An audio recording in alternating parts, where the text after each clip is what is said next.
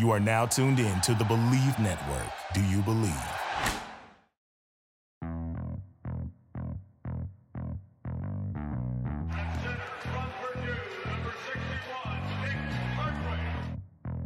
You're raised as an athlete to fight back. So why all of a sudden when you retire do you stop the good fight?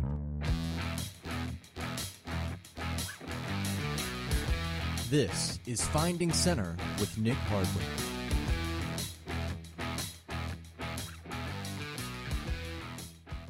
Hey gang, thanks for the time. If you follow our stories on Instagram at Nick Hardwick, then you already know I post almost every meal that I eat. I do that to show that health and maintaining a fit and active body and lifestyle, it's no trick. It's consistently making good choices. One thing I put into my body since the company was founded in 2017 is Bubs Naturals collagen protein and MCT oil powder. One way or another, I've used Bubs religiously, daily. I swear by it. You're going to love it. As of so many people that have taken me up on that recommendation, I ran into a lady at the supermarket the other day. She stopped me. She goes, "Oh, my God, I love Bubs." Couldn't help but smile and say, "Hey, I do too."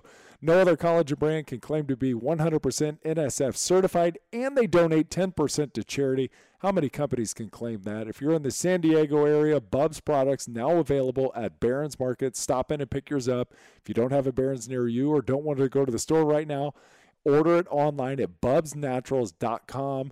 You can also check out their blog for creative recipes at bubsnaturals.com. Use the code HARDWICK15 for 15% off your order. Hey gang, joining us today is a guy on the front lines fighting traumatic brain injury named Dr. Kabran Chapek. From the back cover of his new book, Concussion Rescue, a comprehensive program to heal traumatic brain injury. Few of us have been untouched by injury, whether on the sports field, in a car accident, falling off of a bicycle, or in the course of military service. While the consequences of a concussion are not always immediately apparent, they can range from debilitating to devastating. In fact, traumatic brain injury is fast becoming a national health crisis, with millions of Americans visiting emergency rooms with a TBI each year.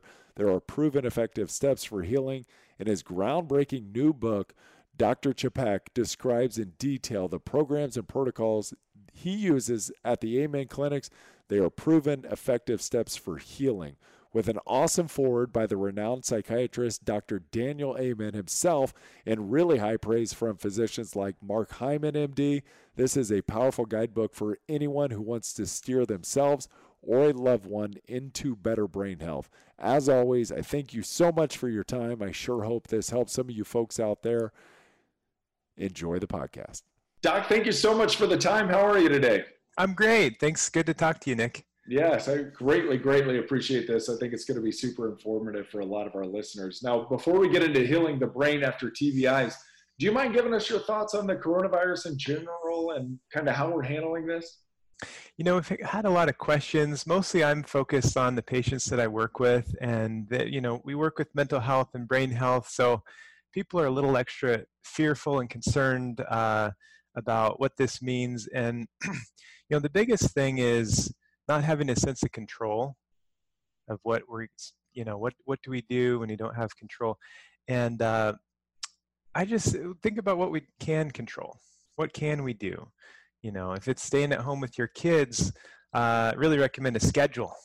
You know, we're like trying to homeschool our kids right now as well. I got 3 kids, and it's like, oh, I wish I could send them to school, but we can't. So we gotta make it like school. You know, recess at 10 a.m., math at 11, and. Oh, good. Wow, you're really writing it hard. You know, we got 2 boys too who are doing a little bit of work right now, and part of it is like, hey, in the mornings we wake up, we hammer it, and then our mental education has really turned a lot into physical education. We're in California right now, so it's like super sunny, so we get out, we walk, we bike, we get a lot of physical activity. Tell me a little bit about that. I mean, as far as dealing with stress and anxiety and not having control on mental health, how difficult is that? And are there any recommendations other than coming up with some type of schedule and system? Yeah, I mean, it's important to, of course, turn off the news. Don't think about it 24/7. Going for walks as much as you're able to, getting outside, especially if it's nice. We're up here in Seattle. It's decent, a little cloudy at times, but we've actually been having good weather. So I I think it's good to, because when you get stressed, you build up cortisol and adrenaline. It just circulates and kind of wears away at you. And the best way to get rid of that is movement. And so I think you're doing exactly the right thing that for you and your kids to flush out that stress. We're humans. We're made to move. Any supplements you're specifically recommending to your patients to help during this time? Absolutely. I love magnesium. Okay. It's very calming. Specific type? Yeah, I like glycinate, magnesium glycinate, 150 to 200 milligrams, 2 to 3 times a day. For some people, that's too calming. That's my favorite one for sleep, though, is magnesium glycinate. Do you take it before bed? Take it before bed, 400 to 600 milligrams, really useful. The other one I think is really useful at this time is L-theanine. So theanine, 200 milligram per capsule, and it's super safe. It's from green tea. It's an amino acid. For patients with PTSD and anxieties, 300 to 400 several times a day, 2-3 times a day. But just for your general person, it just it blunts the effect of cortisol and lowers that stress response. I love the herb ashwagandha for that same reason. Yeah, I take that I put that in my matcha tea every single morning. Nice. Yeah. You're right on it. Yeah. I love ashwagandha. I also love glycine. So glycine is another amino acid. It's the most abundant amino acid in the nervous system. It's very calming, very safe. And I used to work at a residential treatment facility, and we had patients with panic attacks and anxiety coming off benzodiazepines like Xanax and stuff. Oh, yeah. We'd give them glycine, like large doses of glycine, if they were having anxiety and panic. So that's a useful one. Now, the theanine, you mentioned that it comes from the green tea extract. Is there any caffeine? Should people be concerned about taking that before bedtime? No caffeine in it. So they've separated that out, and it's just the theanine. And in fact, if you have, it's kind of like the antidote to caffeine. Oh, yeah. They, Zen monks are drinking their green tea, so they're like a little bit up and awake, but they're also relaxed at the same time. Oh, perfect. So that's like a really nice state to be in, isn't it? Yeah. Yeah, you're alert, but you're relaxed at the same time, rather than being all hyped up. Exactly. All right, let's get into the brain in your new book, which I thought is fabulous, and I'm super pumped. I've got my copy. I've been reading it, and I really do want to spread the word about this because I think there's so many people out there that could use the information that you have in there and put it to use today with their loved one or themselves and start healing that brain. How did the brain become your world? I've been working in mental health at least 12 years now, and I think that the number one major cause of mental illness is brain injury, mild traumatic brain injury. Okay. And that's from doing, we've done at Amen Clinics, 150,000 scans now. And it's just, time and time again, I had a patient, we'll call him Jeremy, who's 21 when he came in. He's this jazz drummer, this scrawny little kid, and he was really talented, but so depressed, like suicidally depressed since he was 14, 15 years old. And didn't know why. Tried every medication. He had been through some really good therapy. Nothing was working. When we scanned his brain, he had clearly had injury to the left side. And so instead of just, but on his history, he had no history of brain injury. Like he had never thought he had had a head injury. And so I told him, Jeremy, you've had a head injury. Where did this come from? And he said, I don't know.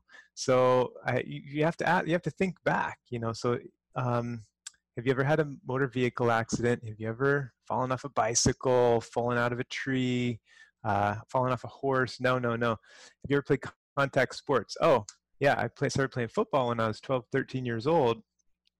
And I was matched up against the coach's son. He was like 6 feet tall at the time. And I was like this funny little kid, just get pounded and have dizziness and headaches after practices. So that's when his depression started. And so at the early age, his depression started then. Yes. His depression started at like 14. All through high school, he was suicidally depressed. Oh, wow. Every day. And nothing was working. He tried every class of med, really good therapist, was referred by a great therapist. And so in addition to changing his meds, we put him on a program to heal his brain. And over the next several months, suicidal thoughts lifted, depression began to lift. He stopped smoking the pot that he was smoking, and now it's 2 years later. He's about to graduate from Berklee School of Music in Boston, doing great. Bravo. So it's like, fantastic. Doc, tell me about that, the smoking the pot. And we've had a guest on in the past who thinks that it leads or has potential to lead down that kind of psychosis path. mm-hmm. When you were talking about the patient that was smoking the marijuana, is it led there by the depression, or is it caused because of the depression? Like, what's happening there? It's, well, a couple things. I mean, I've had patients who have had brain injuries, like totally perfectionistic, type A, rule following. I remember this girl, she was like 20 years old, going to community college locally. And she was like that, like perfect little image of good student, follow the rules. After she had the severe brain injury, she became a party girl, using drugs. She had damage to her frontal lobe. So that filter, don't do that. Impulse control was gone. Everything she wanted to do, she just would do. So we need to heal that frontal lobe. That's her break. It's like, don't do that. So part of it, he had damage to the frontal lobe. That was clear from the injury, but he also had damage to his temporal lobe, and he just felt like crap. And that needed to be stabilized. And so I think for him, it's just the only thing that helped him feel good. Yeah. I have seen a number of people when I worked in the residential treatment center who it will precipitate a psychotic episode once they start smoking pot. And I think some people are vulnerable to that. Clearly not everyone. I mean, there's millions of people smoking pot and not having psychotic episodes, but there's a subset of people who are vulnerable to that. What are you seeing with the SPECT scans as it relates to marijuana use? Ooh, good question. So we have in this database 150,000 scans. We're looking at blood flow, different than an MRI, which looks at structure. This is looking at activity of the brain. So yeah, these things they're beautiful to look at. I really do want to get one. I've had an EEG, I've had an MRI. The EEG did show damage. The MRI, I've never had an MRI show any type of ligament tears, nothing. It's never shown anything. I've had 11 surgeries. Never had an MRI really come up and say, yes, this is a torn ligament, or it's a torn meniscus or cartilage or whatever it may have been. Never once got a positive result out of an MRI. Right. But the EEG did show that I was having some disruption in the brain waves. Okay. But tell me about the SPECT scan, because just looking at them, they're beautiful, but I think they paint a very clear picture of, how the brain is operating and what's causing damage or what it looks like. They do. So we're looking at blood flow, and there's been studies to compare the two, and it'll pick up it looks at activity of the brain versus the structure, and that's what's so important. It's good to still have a CT or MRI if you go to the ER with the head injury to rule out a brain bleed, and that's the worst case scenario, but most of the time that's going to get missed. Yeah. And the problem is people are told you're going to be fine because it was normal, but they're hurting. They're still having light sensitivity or dizziness or whatever. You've had your injuries to your ligaments and tendons. There's been an injury. Yes. You don't need an MRI. Yes. Yeah. So it's kind of like that. It's like it validates what's going on with the brain because it's so sensitive at picking that up. And so when it comes to cannabis use and things that decrease brain activity, we did this study to show what decreases brain activity. Number one is aging. As you might guess, as we get older, we lose some brain activity. Number two is schizophrenia. Number three was cannabis. Wow. So cannabis decreases brain activity globally, and especially frontal lobe. Now, this is not CBD. Which, like you mentioned, the frontal lobe is the braking mechanism. It's a braking mechanism. It's the restraint, it's the impulse control. Mm-hmm. Yeah. Helps with motivation, helps with let's go do this, let's think things through, decision making. It's really an important part of the brain. So if you take that offline, it's hard to function. Exactly. Yeah. Kind of need that. And that's the thing. It's very popular now to use CBD and different things. We're just kind of looking at what happens, but this is just cannabis. Smoking pot most days of the week decreases brain activity. We know it decreases brain activity. Gotcha.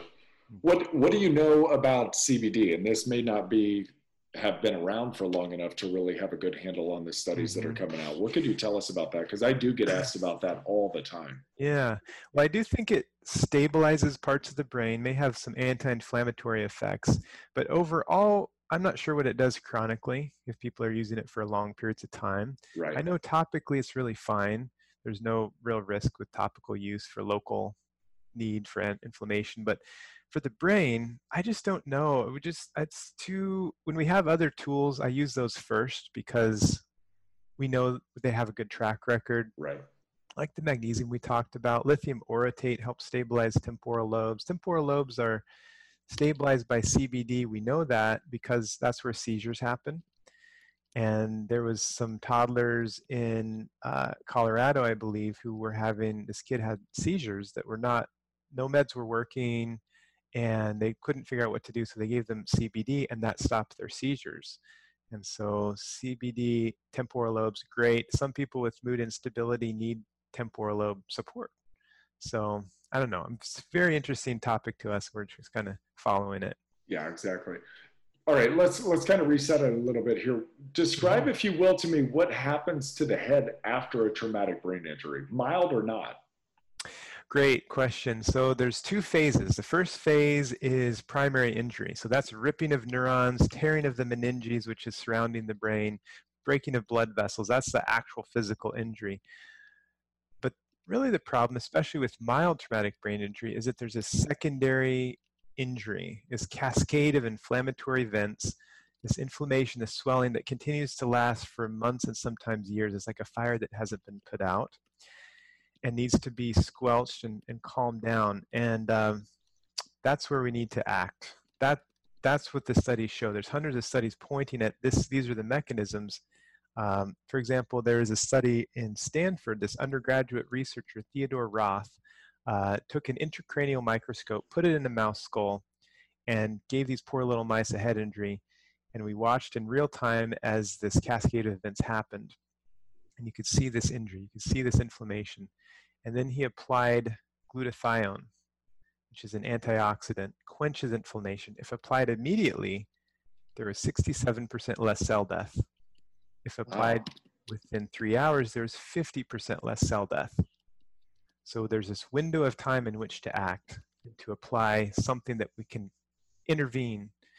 And people are starting to catch on to this. But this is the new idea with brain injury that I'm so glad you're talking about and sharing with me today, is that this is the new idea where we need to think about the brain that we can't see. Yes, exactly. Yeah, a lot of these injuries, it's like the invisible injury, right? So we would walk around the NFL building and you would have a concussion and people kind of look at you funny, like, what's wrong with you? Why aren't you playing? Because you're walking fine, you're still lifting weights, you're still able to have a conversation, right?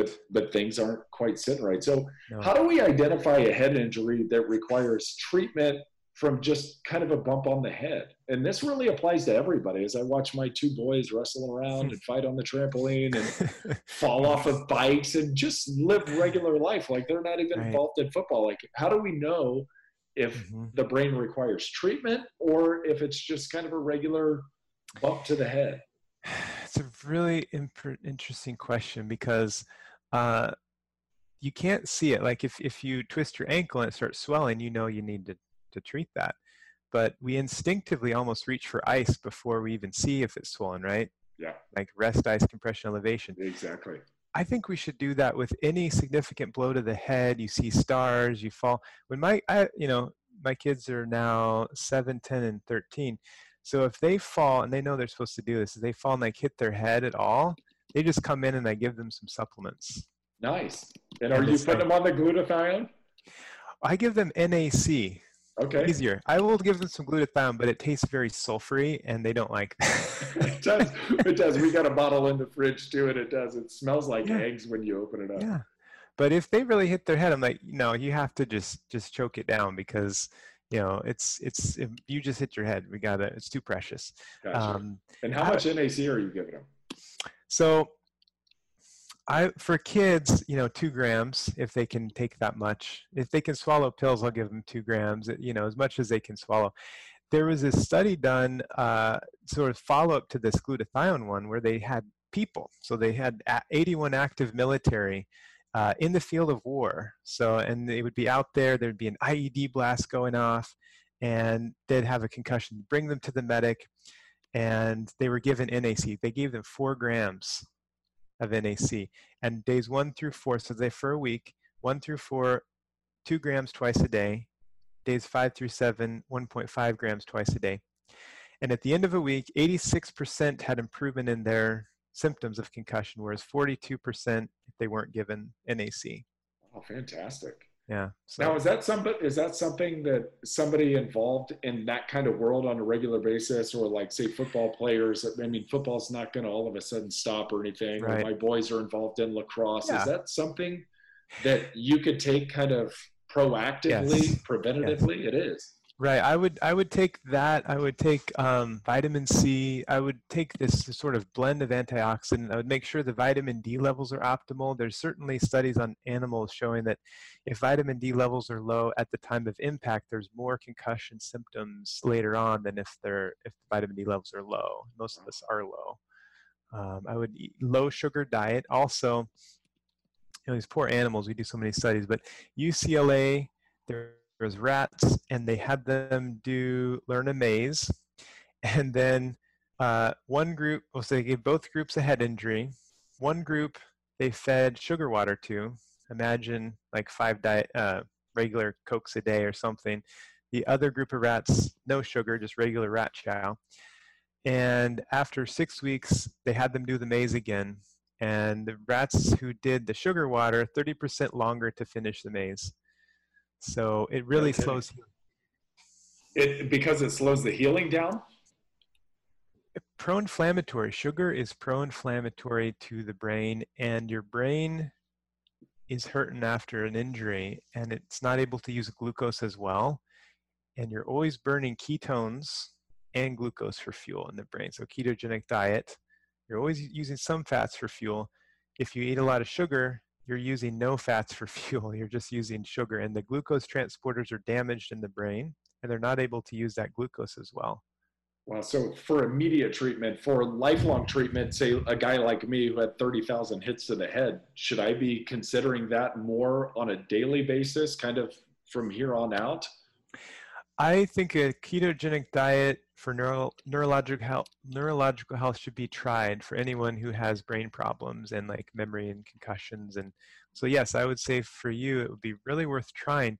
Maybe not always, but Right. cycling on and off. And what would be really cool is scanning your brain after like 4 or 5 months on the ketogenic diet to see what it does. Yeah.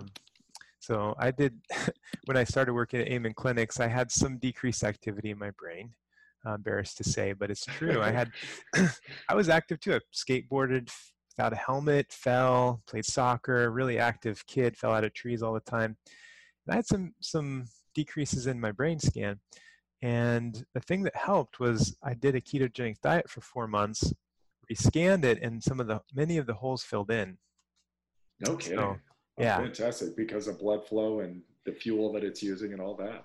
Exactly. Wow, that is awesome. So where does effective treatment begin? I know we talked about the NAC, the glutathione, the vitamin C. Where, in your opinion, does effective treatment begin? It begins with a really good assessment. Okay. So, taking that history, understanding, okay, yes, I have had hits to the head.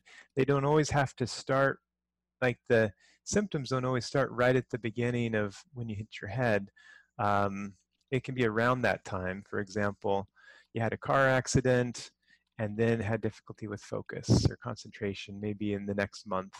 Like there was this pastor that I saw who he was 65 years old, had a car accident, and they told him he was fine in the ER. 2 weeks later, couldn't write a sermon. Just words weren't coming out. His memory was poor. So symptoms can be delayed a little bit. So a good assessment starts with a history, doing some cognitive testing to understand if there are problems with memory, focus, and attention, mood. Those are things to look at. I like doing labs for people, understanding if there's nutrient or hormonal deficiencies. imaging if you can do it, SPECT imaging, and then creating a comprehensive plan for people, because there's not one thing that's going to heal the brain from injury. It's a program that gives us the best chance. They've done over 25 clinical trials to find the one pill that cures the brain from injury, and they all have failed because it's more of a programmatic approach that's going to be effective. Yeah, it's kind of creating and cultivating that environment that the body and the brain can restore itself is essentially what I'm gathering. You're right, Nick. It's putting the brain in a healing environment through, low sugar, at the very least, protein at each meal, vegetables, healthy fats like avocados, coconut oil, fish oil, protein. So stable blood sugar, exercising most days, aerobic exercise, sleeping sufficiently, 7.5 to 8 hours of sleep, taking supplements that help. So we talked about NAC, vitamin C, antioxidants, ginkgo biloba, alpha-lipoic acid, phosphatidylserine. Phosphatidylserine is kind of a mouthful. That is a mouthful. One of my favorites. So helpful for memory. It's helpful for focus. And then optimizing hormones, lastly, I would say, is a key piece. All right, guys, we'll get you back to the podcast in just a moment. Do you know this, you business owners out there? The perfect hire can have an impact on your business for years to come, and the only place to find the perfect hire is on LinkedIn Jobs. LinkedIn has over 675 million members worldwide. LinkedIn Jobs screens candidates with the hard and soft skills that you're looking for as a company so you can hire the right person fast. LinkedIn looks beyond work skills and pulls your job post in front of qualified candidates who match your business requirements perfectly. It's no wonder a person is hired every 8 seconds using LinkedIn, and why companies ranked LinkedIn Jobs the #1 hiring platform for delivering quality hires. Find the right person for your business today with LinkedIn Jobs. You can pay what you want and get the first $50 off. Just visit linkedin.com/team, TEAM. Again, that's linkedin.com/TEAM to get $50 off your first job post. Terms and conditions do apply. All right, gang, while you're waiting this out at home with us, you can still have some fun betting at betonline.com. With no NBA, NHL, or NBA, you might be thinking there's nothing to bet on, man, but you're wrong. BetOnline still has hundreds of places to wager, including their online casino with poker and blackjack, and sports aren't totally done. There's still MMA, American Idol, the elections, the spelling bee, and their $750,000 poker series. They're still fun to be had, so go to BetOnline.ag and use the promo code MyPod100. That's MyPod100 to receive your welcome bonus on your first deposit. Again, that's betonline.ag and use the promo code MyPod100. BetOnline. The fun never ends. Super excited about a new sponsor for our show. Style is changing, formal wear is out, and the t-shirt is in. True Classic Tees, they're my favorite. I'm wearing it right now. So soft, it feels really good, and it fits really well too. It's based in LA, t-shirt company that's on the rise. T-shirts are soft, they hold up in the wash, they're super versatile. You can wear them out, you can wear them to work or around the house, or I guess those things are one and the same these days. And we're going to be doing a lot of that. And the best part, they're super cheap, only $15. And now you can get them for even less. Go to trueclassictees.com. Use the code BLEAV. That's BELIEVE, BLEAV for 20% off. That's BELIEVE, BLEAV at trueclassictees.com. Life, it is such a wonderful experience, and without health, we can't enjoy all that it has to offer. If you haven't heard, our family has a new supplement line with our name on it. We are so proud. Check us out at hardwick.life. It's like hardwick.com, but instead of .com, it's .life. We have been taking these exact pharmaceutical-grade supplements for several years now. We are waiting on our shipping and fulfillment process to get up to the quality and the standard that we expect and that you expect, and now it's on point, and we can't wait for you to try. We love the enhanced immunity they offer all of us. I put my body through the ringer with football. I love knowing that I'm doing everything in my power today to ensure that I'm giving myself the best chance possible to live that fulfilling life along with my family. Check out these pharmaceutical-grade products and new family-friendly recipes posted all the time, both on our Instagram and online at hardwick.life. Hardwick.life, foundational elements for a fulfilled life. Check them out. Yeah, I think that's got to be a really important piece, especially for guys like me. I would imagine a lot of combat veterans or people who have lived kind of that hard life. And this is really the tough thing to understand, because the world that I come from, obviously, we're highly tested on a routine basis, and it's very illegal. And we've known it's very illegal to do any type of hormone replacement therapy. And Right. you've been trained in that mode for so long that even when you get out of that world, to realize you have a hormone deficiency, but then kind of the willingness to be able to go back and do something about it, then when you're finally able to, I think that's a really tough barrier for a lot of men and women to cross that were former athletes. And tell me about that, because I have talked to plenty of doctors now about, the pituitary stalk gets damaged, or the hormones, and they drop off, when you're done living in that world that you were in, or the brain has had enough damage that it's done producing the necessary hormones. Tell me about that a little bit. No, that's a great point. And I hadn't thought about the aspect of how you were told that these are bad and you shouldn't use them. Oh yeah, from a very early age, everybody knew. Wow, so it's like ingrained. Oh no, this is bad. And now, okay, you need this. So Dr. Kevin Yuen published a study, 20 to 30% of these retired NFL players have decreased growth hormone or testosterone or both. And it's like these hulking, like there's masculinity and health, and it's like, but there's low testosterone or low growth hormone that needs to be repleted. It could be causing low energy or mood problems or things like this. And they can be, tested on a blood test and then repleted. And it's damage to the pituitary gland, the master hormone gland. Wow. So I love how in the book you describe the oxidative damage that takes place after a traumatic brain injury as rusting of the brain. I've been saying for years that I would imagine my brain looks and operates kind of like how my knees, hips, and other joints feel. They took a pounding, and I describe those joints as they just got rust in the morning, and I got to kind of work through it. I think it paints a really cool picture for people. That's how you see the brain as well as the oxidative damage. I mean, oxidative it's the rusting process. Exactly. It's like a chemical inflammatory soup that happens, and it will persist like a fire that hasn't been put out and continues to just smolder. And that's where the antioxidants are important. And we don't want to just totally quench and squash all inflammation, which is kind of may seem counterintuitive. Like they did this study in 2005 called the CRASH trial, where the standard of care was corticosteroids, so giving steroids which decrease inflammation in the ER if there's been severe brain injury. But more people died from doing that versus not. So then they stopped. After 2005, it was no longer the standard of care. So it's like too much of a good thing, I guess, or too much quenching of inflammation is not good. But that's where the nutrients and the supplements, they're going to be more gentle with our fragile brain tissue.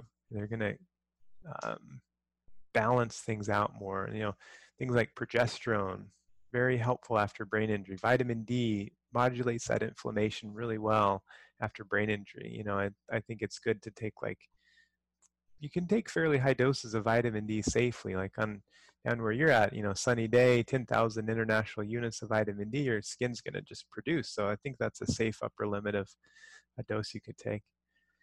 So you mentioned quenching the fire now a couple times. So in the book, this was really interesting to me, that clinical trials list hypothermia as a way to treat traumatic brain injury by essentially lowering core body temperature and cooling the brain, reducing swelling. So just a theory here, any chance that frequent immersion in cold therapy could have similar positive effects? I know the Wim Hof thing is kind of all the rage. It's a little bit of a biohack. I get that, but are there positive effects on the brain from immersing the body in cold water? I love cold therapy and hydrotherapy. I mean, as a naturopathic physician, we were trained in this. I'm recommending for people sometimes to do like mustard packs on their chest and things like that for lung infections and that. But cold therapy, when I was writing the book and looking into this, it made so much sense to me, Nick, but it wasn't supported by the evidence for acute brain injury. I mean, certainly if you're needing to do surgery and things like that, yes. I think it's very helpful and revitalizing, just from a personal perspective, to do cold immersion therapy and also saunas and heat therapy too. Uh, and yeah, it definitely activates and turns on the nervous system. And I think it's helpful in healing, decreases inflammation. Yeah, absolutely. Another thing that a lot of people are getting into now, and I've been into this for about a year, and I know it just helps me from a patient standpoint, which is good, but I don't know if it's actually having effects on my brain. A lot of folks are meditating now. So what are the SPECT scans saying about its efficacy to treat brain injuries? Well, there are actually a couple of trials as it relates to meditation and brain injury, and most of them focus on mindfulness-based stress reduction, like an 8 or 12-week course, and then showing that improvements in quality of life. There's clear evidence that it increases frontal lobe and temporal lobes, which again, frontal lobe is focus and concentration. Temporal lobe is kind of like stabilizing mood. It also calms the cortisol and stress response, like the sympathetic nervous system is stabilized. And so even, after a brain injury or having concussions, it's hard to focus and hard to concentrate, right? Trying to meditate, I think it's one of the hardest things I've ever done. Very difficult.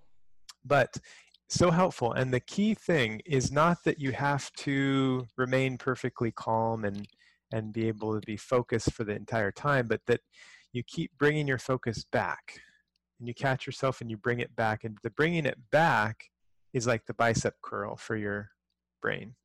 Gotcha. Yes, that's where the real work is done. Gotcha. Mm-hmm. Any other high-tech tools that people could be using? I know I've read a little bit recently, and I have never done this, neurofeedback training. What do you know about that? Well, I would say meditation is poor man's brain training. Neurofeedback is like having an Olympic level coach. It's like very sophisticated, and you've had an EEG. So it's like having the wires hooked up to your head, but you're actually working that in real time. Like, so they're measuring brain activity, and then you're actually, they're having you do things to change your brain waves in real time to improve the parts that are low or decrease the parts that are too active. And it's very effective. In fact, American College of Pediatrics says that it's as effective as stimulant medications for ADD in kids. Wow. So why wouldn't we do this all the time, right? But yeah, exactly. How do people access that? That's the challenge. I think that's why it's not commonplace. So psychologists, typically, sometimes master's level therapists and doctors will have this equipment. There's quite a variety of people who offer neurofeedback. Some people have just done like a weekend workshop and they have very rudimentary equipment. There's like people with $30,000 equipment and they have years of training.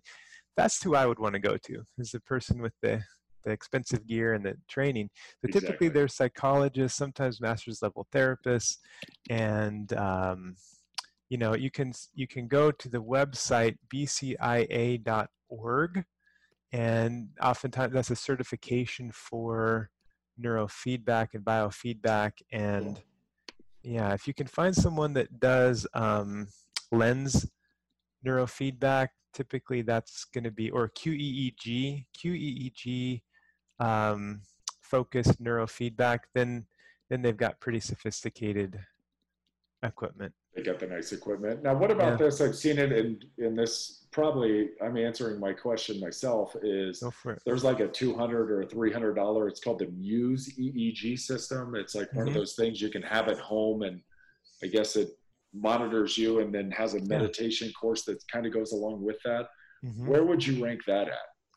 I'd say that's in between the two. I actually got one of those because I was interested in it, and I think it works pretty well because it trains you to like, if you're distracted, it's like your coach, meditation coach. If you're listening to the music, you're trying to focus. If you get distracted, all of a sudden there's like thunder and lightning, and you have to bring your focus back. And so I think it's like a meditation trainer is kind of how to. Oh, cool, but not quite as high end as the lens or the QEEG or anything like that. No. Gotcha. What kind of results have you seen on the brain from hyperbaric oxygen therapy? If I had one silver bullet for treating the brain from brain injury, it would be hyperbaric oxygen. If I could only do one thing, I would do hyperbaric. Now it works so it's a chamber, for those who don't know, where there's pressure, and you're breathing 80 to 90 to 100% oxygen when you're in the chamber. So your cells are saturated, you're pushing to the oxygen to the deeper structures that haven't healed. This is like a chamber that is, your ears pop a little, so it's not super intense. And you go in there for a series of like 40 hours, typically, sometimes 80, sometimes 120. And it works so much better if you have the other pieces that we talked about earlier in place first: the nutrition, the exercise, sleep, the hormones. It's sort of like will be the next level.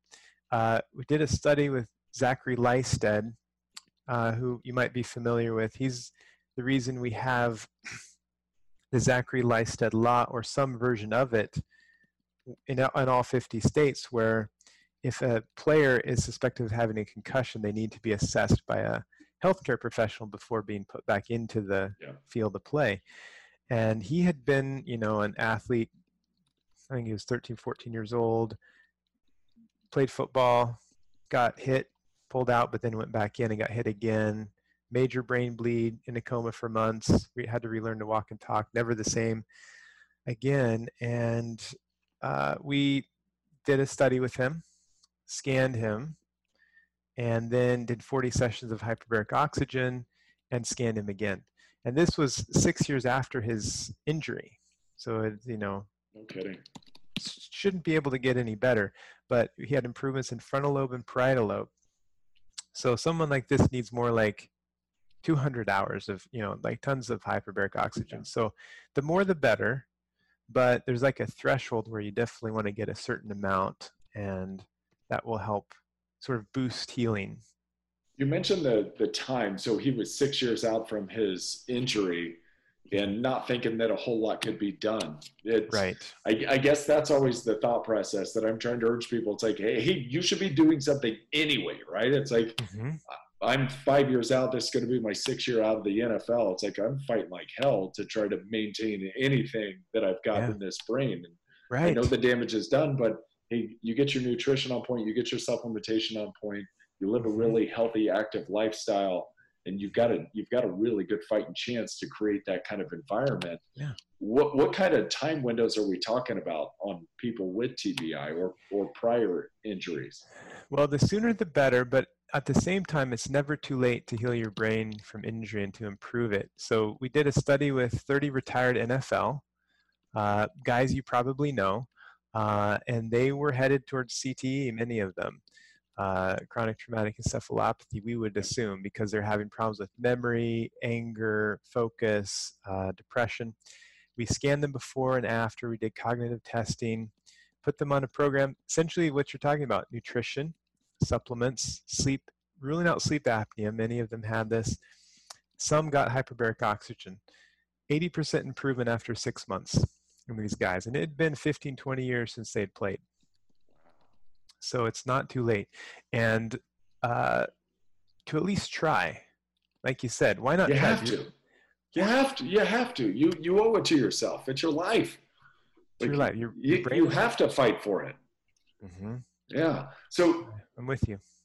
I know there's clinics in a lot of guys' hometowns out there, or gals, or anybody who's been affected by traumatic brain injury, that they can go do the hyperbaric oxygen. But there's also those at-home rental versions. Mm-hmm. Do those work effectively, or not quite as much? They do.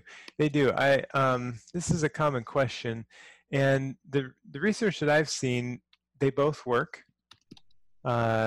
And you may be a little more efficient with the hard shell chamber, which can go higher pressure and more oxygen. But most of the studies, it's low and slow, and like long term, it's more the time in the chamber versus like tons of oxygen right at once. That's more like divers, or you're trying to kill Lyme disease or something like that. Gotcha. So just get in it, no matter how you can get in that thing. Yes, get in that thing. I like the rental versions because it saves time and money, and just it's more, the compliance goes way up because it's right in your living room or your garage or something. Yeah, exactly. Yeah, you don't have to go to a facility. You don't have to book a time. You don't have to do all that. So if somebody were to rent one, like if I were to rent one, would you rent it for like a month, 2 months, and just get in that thing as often as possible? Yeah, that's exactly what I recommend. People rent it for a couple months, try and get at least 40, if you can get 80 hours, better, and then reassess. Maybe you want to rent it for another 2 months, or maybe you want to buy one. I don't know. just recommend it. Just throwing it out there. Maybe you want to buy that thing. Yeah. How important is sleep in this whole process? Well, people with ischial brain injury, 30 to 70% of them have sleep problems. So, and I think it's closer to 70. And it's for a couple of reasons. One is the neurons are damaged, and so they're kind of, it's like the light switch is not all the way on or not all the way off. They're kind of flickering fluorescent lights. Your brain neurons, they can't turn off when they need to at night. They can't turn on, so you're sleepy during the day. That's part of why. Also, there's this wake-promoting chemical called hypocretin that is not being released. Hypocretin helps you be awake and alert during the day, so that kind of messes up your circadian rhythms, and also not enough melatonin is often produced after injury. So I think I would go so far to say that it is very difficult or nearly impossible to heal from a brain injury if you're having like chronic sleep deprivation. Gotcha. And any recommendations to help get the sleep sorted out? Or is that a function of the brain healing and then allowing the body to sleep, or is it the body sleeping and then healing? It's kind of becomes a kind of a vicious cycle. So I think melatonin, if you haven't tried that, that is very helpful at calming the brain and helping with sleep. Doesn't work for a lot of people. Next level, and of course, you're getting out the screens. There's, you're doing meditation apps or whatever you need to do, like to get your brain calm. And then get you to wind down. Oh yeah. Doc, tell me about melatonin, because I've had some people tell me that melatonin, it is a hormone, correct? Yeah. And they say that it kind of messes with the testosterone, or it's not something that you want to be on a regular basis. What do we need to know about melatonin? Like, how safe is it to be on for an extended period of time, or what kind of time period do you recommend? I don't know where these myths are coming from. That melatonin is 100% safe. I think it comes from the idea other hormones can be suppressed. Like if you took just injectable testosterone, you could suppress your own testosterone and would eventually. Right.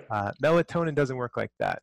You can take hundreds of milligrams of melatonin for years, stop, and you'll still produce melatonin the next day. Wow. And, cancer patients, we give for 20 milligrams just for the antioxidant benefit alone. So I would say it's part of the healing, even if you're not using it for sleep. It could be used for healing the brain. And I would have no qualms, of using it. Teenagers can use it. Oh, that's great. Yeah, that's great to know, because it really does. I found a lot of benefits in melatonin use. Yeah. Don't be afraid of it. But then I heard it and I was like, and then I stopped for a little bit of time, and then and maybe this was just because of an awareness thing that I wasn't taking the melatonin. It felt like a crutch. I was like, I don't have my melatonin. I'm not going to sleep. Now I'm sleeping really well without it. Oh, good. Yeah, which is fantastic. Yeah. So now it's like, okay, well, if I'm not sleeping, maybe I'll pop a melatonin. You can use it. It's a tool. Yes. So thank you for that. You mentioned aerobic exercise. Tell me about physical activity and kind of recommendations for the brain. Well, mostly for healing the brain from injury, it's aerobic exercise. And the more the better, honestly. If we have, and the more intense, the more BDNF you will produce. Brain-derived neurotrophic factor. It's like miracle grow for neurons. Supplements increase a little bit, meds a little bit, but exercise trumps all of those. And if you can do interval training, great. And then for strength. You like interval training for BDNF? I like interval training for BDNF, yes, and also for growth hormone. So if you're not able to, or it's not practical to do some sort of supplement to increase growth hormone, and it's good to do physical exercise anyway, again, more intense, the more growth hormone you will produce, especially interval training specifically. Do you recommend growth hormone for some brain patients? Yes. If some people are low, What I recommend are the things that help you produce it yourself more. So Gotcha. if they're someone who is not producing at all, then I refer them to an endocrinologist like Dr. Kevin Yuen at the Barrow Institute in Phoenix. He's like a world expert in this. But if they're able to produce some degree, and you can tell on labs where someone's at in that continuum, Right. there's things that you can do to help stimulate their own production. Back to the exercise real quick, and I'm thinking kind of specifically of a couple of guys that I know, but more really one guy who's multiple years out now from brain injury, but every time he gets involved in vigorous physical activity, his head starts to get upset. Should he be working through those symptoms or work up to the symptoms? What kind of are the recommendations towards that? These are like perfect questions. So the rule of thumb is you want to exercise right before the point of symptoms. You don't want to work through that, unless it's like dizziness and your visual field is disrupted. But if it's from like headaches or other concussion symptoms, memory or confusion increases, you want to back off. And so like say a 15-minute jog, you'll start having a headache. Try 10 minutes or try walking or something, but you don't want to push through that. You want to listen to your body. It's interesting that it's been even years after. The one thing I would also think about for people who are having symptoms with exercise, if it's been years out, is to look at the structural aspect and make sure the first and second cervical vertebrae are not out of alignment, because if those are misaligned, they could be impinging on cerebrospinal fluid flow. And as you're increasing the blood flow, there's increased pressure, and that's potentially causing symptoms where there's like a backup. And so certain kinds of chiropractors will look at this. NUCA, upper cervical chiropractors, or Atlas orthogonal chiropractors can assess and treat this. Oh, wow. Fantastic recommendation there. How important is the brain SPECT scan in diagnosing brain injuries? Well, it's 94% sensitive and specific at picking up mild traumatic brain injury compared to MRI. So it's very, very effective. And, 4 out of 10 patients that we come to and see at Amen clinics for some other reason are found to have had a brain injury. So it's a significant contributor to brain problems.